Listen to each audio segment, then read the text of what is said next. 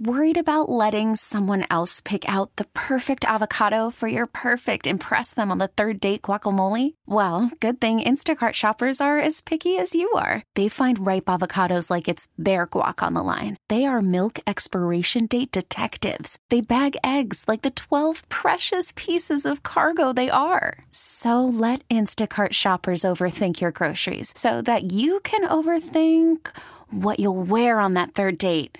Download the Instacart app to get free delivery on your first 3 orders while supplies last. Minimum $10 per order. Additional terms apply. We really need new phones. T-Mobile will cover the cost of 4 amazing new iPhone 15s, and each line is only $25 a month. New iPhone 15s? It's better over here. Only at T-Mobile, get 4 iPhone 15s on us and 4 lines for $25 per line per month with eligible trade-in when you switch. Minimum of 4 lines for $25 per line per month with autopay discount using debit or bank account. $5 more per line without autopay, plus taxes and fees. Phone fee at 24 monthly bill credits for well-qualified customers. Contact us before canceling account to continue bill credits or credit stop and balance on required finance agreement due. $35 per line connection charge applies. See T-Mobile.com. Welcome to Face Connecticut, an in-depth look at today's issues. Good morning and welcome to another edition of Face Connecticut on WTIC News Talk 1080, 96.5 TIC FM and Light 100.5 WRCH. Aaron Kupek with you this Sunday morning, and we're pleased to be joined by Sarah Bronin, chairperson of the Hartford Planning and Zoning Commission. Good morning to you. Good morning. So the PZC is just out with the Hartford City Plan 2035. This is something the city undertakes every 10 years to kind of set a vision for what the next 15 years are going to look like. Tell us what is special about this plan? Well, this plan is an attempt to really consolidate a lot of the plans of the past and set a new vision for Hartford as we move toward our 400th anniversary. So 2035 is, as you said, 15 years from now, and that's when Hartford turns 400 as a municipal entity anyway. Of course, Native Americans were living here many centuries before that. But as a municipal entity in its modern form, its European form, we've been here for nearly 400 years, and that's something to celebrate, and that's what the city plan is looking toward. Now, you got a lot of feedback from various stakeholders in composing this plan. Tell us how that worked. So the city's Planning and Zoning Commission held a number of public meetings and listening sessions in developing this draft plan. Before it was published, we met with 48 different entities, groups, individuals to try to flesh out exactly where everybody together thought the city should go. So the amount of public input in meetings was pretty robust, almost 1,100 people before the plan was even published. And then we also did a survey of 900 people, asking them 25 questions that covered the whole range of city life, and reviewing their responses was very interesting. Now, despite your hard work, I understand this plan has kind of been put on a diet compared to previous plans. If you're talking about the number of pages and words, definitely. The last plan was done in 2010. It was called One City, One Plan, and it was about 250 plus pages. This plan is about 70 pages. It's full of images. It's meant to be publicly accessible and readable, and it's meant to be clear. So we think that actually having a slimmer, trimmer plan will help to clarify the vision that everybody in the city has for Hartford moving forward. Now that vision is broken into 5 different parts: green, grow, move, live, and play.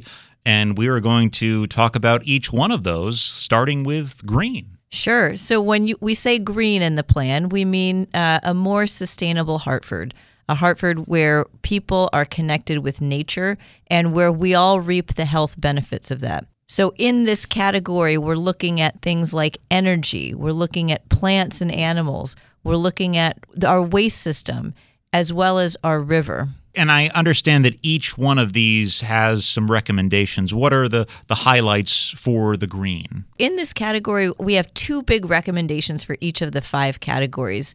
For our green chapter of the plan, you could call it, we've said that our most important recommendations are reconnecting Hartford to the river and repairing and protecting and expanding our tree canopy. Now, on the tree canopy point, we've had a number of previous plans that have talked about trees. We adopted in 2018 a climate action plan that set a goal of planting 2,500 trees per year. This city plan sets a goal of ramping up to 3,000 trees per year. And trees have a lot of values. They clean our air, they provide shade and cool our houses and cut our energy costs, but they also have a calming effect. So you look at a lot of our neighborhoods and you don't see trees for a block or two in some neighborhoods, and that's really detrimental to actually the way people experience and feel about the city. So we're really looking forward to the day when we can reconnect Hartford to the river and get our tree canopy back up to the level that it should be. And trees are a big thing. I know, for example, New York City has an extensive tree plan, and that includes what certain trees to plant. So if there is a blight that affects one, it doesn't kill the whole population. So a lot of thought goes into selecting the trees to plant in an urban environment. The types of trees are much more important now given climate change issues, because the kinds of trees that might have survived here 50 or 100 years ago may not do so well as we enter a new era where climate change is changing not only drought and water conditions, but also the likelihood of pest infestations. And I suppose someone might ask, what can Little Hartford do to help combat climate change when it comes to sustainability? But this is also something that, it's forward looking. You want to set an example here, don't you? Absolutely. So we also, for example, in this sustainability chapter, set out goals in the area of energy. So we think, for example, in 15 years, by the 400th birthday, the city should be able to completely replace its vehicular fleet with electric vehicles. So we think that would be the city as the city entity leading by example. We also have ideas in the trash section in the area of waste. So as many of your listeners probably know, for a long time, the city hosted the region's landfill. And of course, now we host the trash to energy plant. We've been, in some ways, the dumping ground for the region, and we really want to change that. So by focusing on composting, by focusing on collection of organic waste, by already enacting a plastic bag ban and looking through this plan to ban maybe styrofoam and other plastic restaurant packaging, we're trying to say we're going to turn that reputation around. We're going to deal with litter. We're going to deal with bulky waste. And we think that the city plan is a good way to project that approach and to change perceptions of the city. Now, the second component of the Hartford City Plan 2035 is GROW, a.k.a. economic development. Yes, and so this encompasses all of the aspects of economic growth. So we're talking about workforce, of course, construction and real estate development. We're also talking about big projects that might happen, partnerships, innovation places, entrepreneurship, and what we might do with our commercial corridors, our avenues that emanate from downtown and are vital to the success of our neighborhoods. How big a component is the Downtown North development recently announced? So the Downtown North that was, we've selected a new developer for the city, and we hope that will go forward to produce a mixed-use development just north of downtown, connecting Clay Arsenal and Upper Albany and North Main Street back to downtown. That project we see as very important. It's probably one of the big projects that's going to be done in the short term. But it's just one of 10 transformative projects that we've identified in the plan as those top 10 real estate projects that will stimulate the kind of economic growth that we think that the city deserves. What are some of those other projects? A big project that we've talked about in the context of planning for I-84 is moving Union Station. If we move Union Station, we can enable the placement of tracks that would provide us with the opportunity to have high-speed rail. So right now, where Union Station is actually prevents us from having high-speed rail, which we know is so important to connecting our economy to Boston and New York and beyond. Another big project is a South End Health and Innovation District anchored by two of our major hospitals, Hartford Hospital and CCMC, and linking that Center for Innovation back up to the Capitol on Washington Street and beyond. Of course, we're also looking at Coltsville, which is recently designated as a federal historic national park. and the blocks around Bushnell South, which you've been hearing about. But one other area that might surprise listeners is that we're focusing too on Parkville's Arts and Innovation District. So the area around a couple of the fast track stops that has already seen a lot of development, including the Parkville Market, where we have had a city plan meeting, which was very exciting to see it before it officially opens. But centered around Polk Park, centered around some artistic assets. We have that as an artistic district as well as a culture corridor on North Main. So that we're looking all over the city to try to find these projects. The only two I haven't mentioned are the North End Wellness District, which focuses on the assets on Coventry Street and connects over to Keeney Park, and of course a gateway to Albany Avenue that we know is so important, would be anchored by the Westbrook Village development. Certainly this vision requires buy-in from the private sector. What sort of conversation do you have to present that vision and get them on board? So we've had a number of meetings with the business sector, including creating a working group for this specific area, this GROW chapter of the plan that included everybody from Capital Workforce Partners and the workforce community to small business owners, to large business owners like Max Katari, who has a major business downtown, to representatives of the large companies, including the innovation coordinator, travelers, getting everybody in the room to try to get to figure out where do we go from the second chance returning citizen who needs to find a job. How do we make sure that person can participate in the economy, as well as travelers in the Hartford, and seeing everybody as connected. The working group helped to produce some of these ideas that you'll read in the plan, including identifying some of these transformative projects. The other thing that we're doing throughout the month of March is meeting with different entities. So our meeting on this economic development category is happening at Reset Hartford, which is a sort of entrepreneurial center in Parkville. And we're also doing a breakfast with Metro Hartford Alliance and the Hartford Chamber. So we're really trying to reach out and see what people think about the draft. And so we continue to engage, and we hope that they continue to provide us with feedback.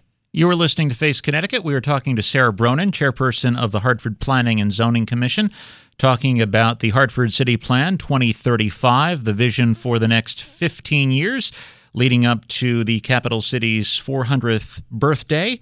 The next component of the plan is MOVE. You already talked a little about transportation, demonstrates that a lot of these components are closely linked. But what's the vision for transportation in Hartford?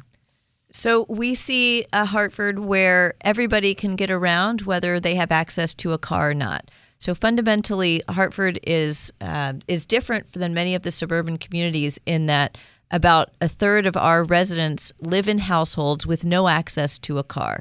So what does that mean? How do they get around? They get around by walking, by taking their bikes, or by taking the bus. And so our plan really focuses on biking, walking, and transit, whether that's bus or rail, as means of getting around. We've made moves in recent years to de-emphasize our reliance on the car through zoning reforms, becoming the first city in the country to eliminate minimum parking requirements, for example. And we've also developed a bike plan adopted just in the last few months that creates a framework for us to actually implement the kinds of projects that we need to see for us to create a safer and more welcoming biking culture here. So we've started the process of changing the way that we move around in Hartford and across the region. And we think we want to build on that really by focusing on completing the bike plan and expanding bus and rail service across the region. Is one of the elephants in the room what happens to I-84 and the Etna Viaduct? Yes, and so one of the missing pieces here in the city plan is we've said really not much about I-84, in part because that project seems to be completely stalled. Instead, what we've done is we've said, we're going to put our chips on I-91 and Congressman Larson's proposal to reconnect Hartford to the river by possibly burying or channeling or diverting I-91 and its interchange with 84 elsewhere in the region. So it's a conscious choice that we've made to sort of de-emphasize what's happening on 84 and start to move more toward these big ideas for 91, in part because we want to know, we want to see what's feasible in the next 15 years. And we think that there's some momentum on the I-91 project, whereas the I-84 project appears to be totally stalled. Talking about reconnecting the city to the river, certainly great strides have already been made. How do you envision building upon those efforts? So we have to credit Riverfront Recapture, the nonprofit organization that has led the visioning process to connect Hartford to Mortenson Riverfront Plaza, to Charter Oak Landing, and also now to purchase the last big tract of private property on the North Cove, or on the northern end of Hartford, which we hope will become a Northern Cove. We want to work with Riverfront. We want to work with Congressman Larson to build on all of that. We hope that the MDC will come back to the table and refund Riverfront Recapture to help enable this to happen, because, of course, the river is everybody's asset. The river is not just Hartford's greatest natural asset, but it's really the region's greatest natural asset. So when you look at the river and the way Hartford used to relate to the river, we were located here because of its prime location on the river. And instead of embracing that, the old decisions were made to put a trash plant on the river, to put a landfill on the river, to zone the entire riverfront to be industrial property. Those decisions were very bad decisions, and we're unfortunately bearing the consequences today. This city plan says we want to reverse that and move toward a future where we're all pressing to get to that river, and all pressing for everybody to have equitable access to this great resource. As you noted, the plan is largely silent on I-84.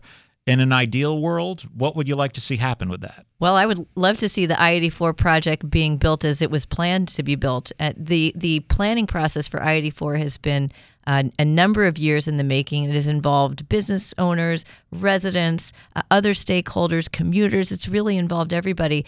And the design for I-84 would have been great. It would have reconnected neighborhoods that have been severed by this concrete gash in our urban framework, and it's really a shame that it's stalled right now. So I would love to see it built as the plans have been evolving. We would have also have gotten potentially a bikeway along I-84 as it was rebuilt. On the other hand, the fact that it's not being rebuilt gives us an opportunity to reimagine a Hartford that is less reliant on cars, and also to take some of the elements like moving Union Station and say, well, we still want to do that whether I-84 is happening or not, because of the other benefits that were surfaced through the I-84 planning project, including better suitability for high-speed rail if we move Union Station. Fourth component is livable city, quality of life issues. Yep. So in that chapter, we deal with things like schools, health, housing, public safety, and so on. And the couple of big goals that we have in that category are goals that, the mayor has been working on consistently and really weighs on our residents' quality of life, which include cutting gun violence in half and making no more slumlords a reality. So you've probably heard, your listeners have probably heard about the No More Slumlords campaign, where our residents rose up and challenged notorious slumlords across the city, and we're victorious. We adopted a new housing code, and we've started to better enforce the laws we have on the books. But that's not enough. We have to keep that momentum going. And so basic quality of housing issues, and of course dealing with gun violence, which is a systemic issue, and we need to deal with it in a lot of different ways, are very important elements of the plan. One of the striking things when you drive through Hartford is the difference between downtown and say, the North End. Does this plan at all speak to how to remarry those two sections of the city? Well, physically, one way to do that might be this Downtown North project, where you make the transition between downtown, this highway, and the development that's happening in and around the stadium to the communities beyond, and make sure that that development is accessible to and open to residents no matter what neighborhood they live in. We're also, though, focused in this plan, and I haven't mentioned it so far, but on infill. So we've had folks come in to do a pro bono project for us, a major architecture firm, and identifying all of the vacant lots on all of our avenues, actually, North Main, Albany, Park, Franklin, and look at all of those and say, what can we do with these assets If you look at Albany Avenue alone, looking at the vacant lots reveals that we have almost 2 million square feet of buildable area just on Albany Avenue alone, on the commercial areas, and it could be multifamily housing as well. So I think throughout the plan, there are different elements, including on the avenues, including infill for housing, including housing rehabilitation programs, and again, improving quality of life that will affect all of Hartford, no matter which neighborhood it's in. And I should say, too, that this plan, because of the way it was developed, we went all around the city. We had many meetings in the north end, the south end, everywhere, and not just in downtown, because we wanted to be sure that we were hearing from everybody. And so the priorities in this plan were developed with everybody in mind. Downtown is important, but the neighborhoods are vitally important, too. And the final component is play, making the capital city the cultural capital of the region. Well, I think we have a claim to be the cultural capital of the region right now. And so our chapter on play really focuses on all of the assets we have, not just our large institutions like the Bushnell and Hartford Stage and Theater Works, but our smaller institutions, our galleries, and our artistic community, our cultural festivals, our restaurants. We have so much arts and culture here that any small town across the country would be envious of Hartford's concentration of assets. So in our city plan, we're looking at all of the assets that we have and saying, how can we move forward and enhance these and also tell other people about what we've got? We have also a parks legacy that was really envisioned by Frederick Law Olmsted, who was born in Hartford, the first landscape architect in this country, the designer of Central Park. And he had this vision for Hartford, and he and his protégés designed many of our parks and left us with a beautiful legacy of green space where lots of things happen and people get together, and we have that as also a tremendous asset. So our city plan is looking forward and saying, what do we want to be in 15 years? Well, we want to build on that. We want to market our assets to the region. We want to have passport programs where people can buy a pass and come to Hartford for the weekend and visit the Mark Twain House, the Harriet Beecher Stowe House, the Science Center, and everything in between. And we want for people to have opportunities in parks and also recreation facilities to build on that sense of play and of fun. The one thing I haven't talked much about is the survey that we did of the 900 people I mentioned at the beginning of the segment. That survey revealed a very important thing that we've been planning around, which is the answer to the question, what is Hartford's greatest strength? It was a mandatory question for all respondents, and it's really interesting. It was really interesting for us to learn that 39% of respondents said that arts and culture was our greatest asset, followed by 27% of respondents who said diversity was our greatest asset. You put all of that together and you see that people within the city, within our region, appreciate Hartford's assets, and what they want to see is us to be able to bring more people in to appreciate those assets together, and also to cross-pollinate. So to have the kinds of things that we're doing now, like the Hartford Public Library hosting tickets to the Hartford Stage and handing those out to residents, Nightfall performing in our parks, Winterfest being supported by the business community, and we're seeing our minor league teams participating in these events. So we like to see that cross-pollination. We hope that continues, and that's one of the goals of our plan. Now, you've been holding meetings throughout the month of March. What happens then? We'll take all the feedback that we've received at our meetings through our website, which is hartford2035.org, and through our own public hearings, which we have to hold as part of the statutory process to adopt a city plan. When we get all of that feedback, we'll be revising the draft that we've put out. We've already gotten some great ideas for revisions, and ultimately we'll hope to adopt the plan in May at our first May meeting, May 12th, or maybe our second, depending on how things go. What will you do to make sure that once this plan is adopted, it actually gets put into action? Well, we see this plan as everybody's plan.